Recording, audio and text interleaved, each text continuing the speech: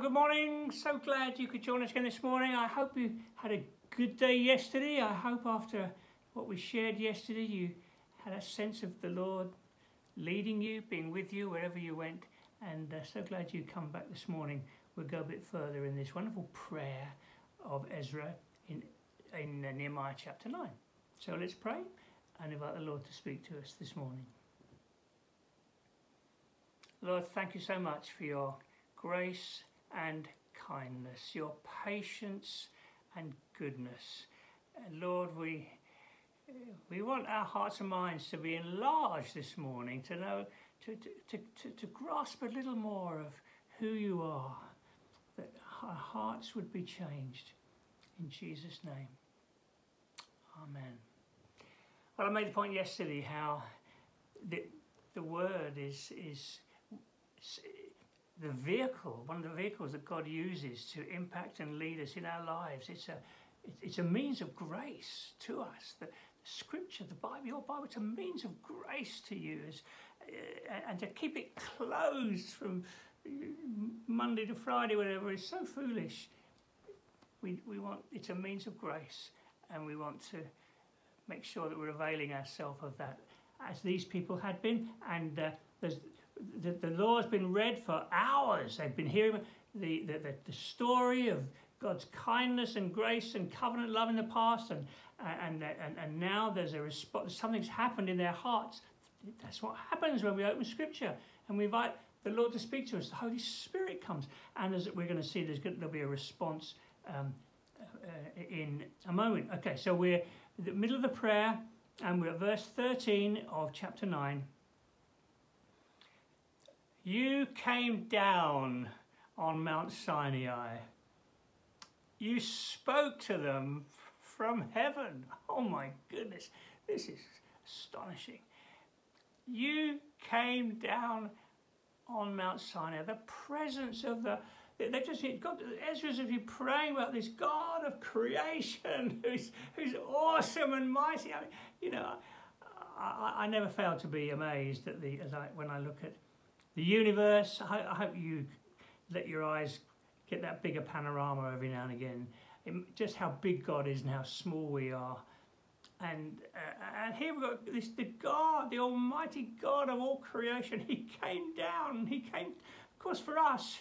He's come down in Emmanuel, Jesus. He's come close. The Lord of glory has come close to you and me. Oh, that's wonderful. That is really wonderful. You came down. They couldn't come too close, but we're invited into the most holy place. The Holy Spirit is in us. Wow, isn't this wonderful? You came down on Mount Sinai. You spoke to them from heaven. Oh wow! I mean, it was truly awesome, and so it should be. I mean, of course, Abba, Father, of course, yes, the intimacy and closeness, but also, oh wow, God, you are awesome. They're not mutually exclusive, they go together. In fact, the fatherly love and kindness of God is all the more precious when you see it in the context of his majesty and glory and perfection. Lovely, isn't it? We haven't got very far, have we? Half a verse. You came down on Mount Sinai, you spoke to them from heaven. You gave them regulations and laws that are just and right, decrees and commands that are good. A response was appropriate. A response wanting to please the Lord is appropriate. If you've caught a glimpse of the Lord and He saved you, He's come close, a response is appropriate. And so here we go. You gave them regulations and laws that are just and right, decrees and commands that are good. You made known to them your holy Sabbath, gave them commands, decrees and laws through your servant Moses. In their hunger, you gave them bread from heaven. The kindness of God. The kindness of God. Of course, Jesus is the bread of life, isn't he? And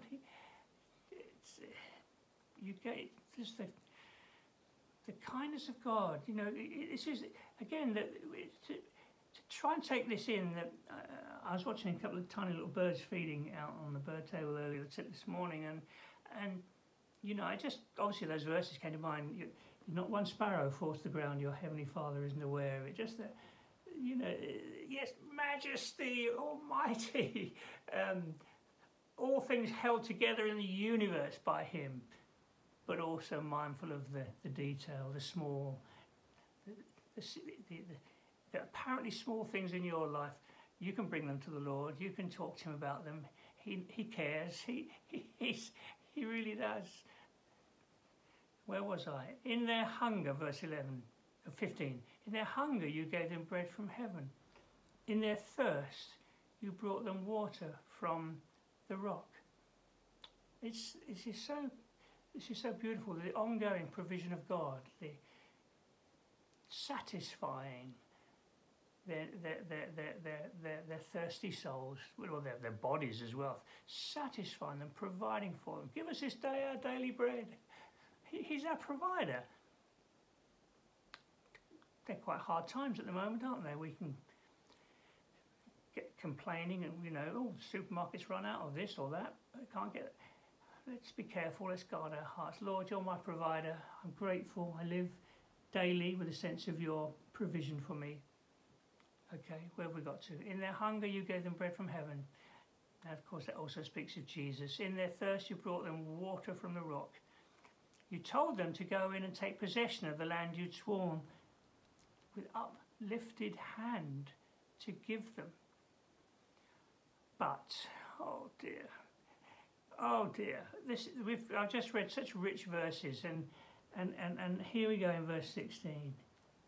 But they, our ancestors, became arrogant, stiff-necked, and they didn't obey your commands.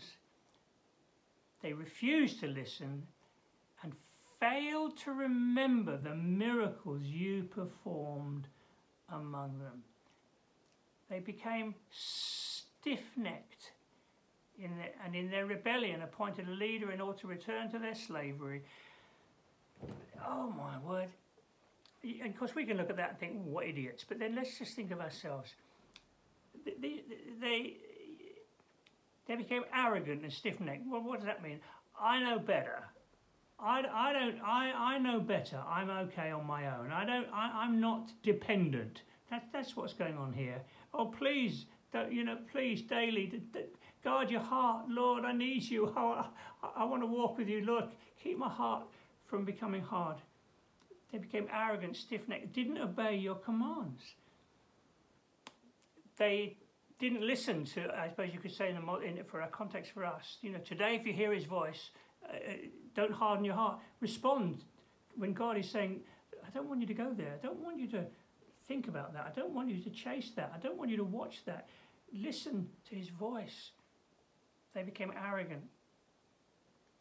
And in their rebellion, they appointed a leader in order to return to their slavery. And that's strange, isn't it? They want to go back to the slavery. And I think it can be true of us. We want to go back to the slavery of the treadmill of the culture we live in. I'd rather, I think people climb the tree of ambition, of possession, going after stuff and doing your own thing. I think that's what's going on here. They wanted to go back into captivity. I mean, it's ridiculous. And yet, sometimes Christians can do that. They can end up, as it were, drifting back into the captivity, well, and it is captivity, of the culture around them. Just going back to serve the idol of image and, self-promotion and self-confidence and my rights and all the rest of it, instead of walking with the Lord. My time's gone. I think I'm going to pray about this, don't you?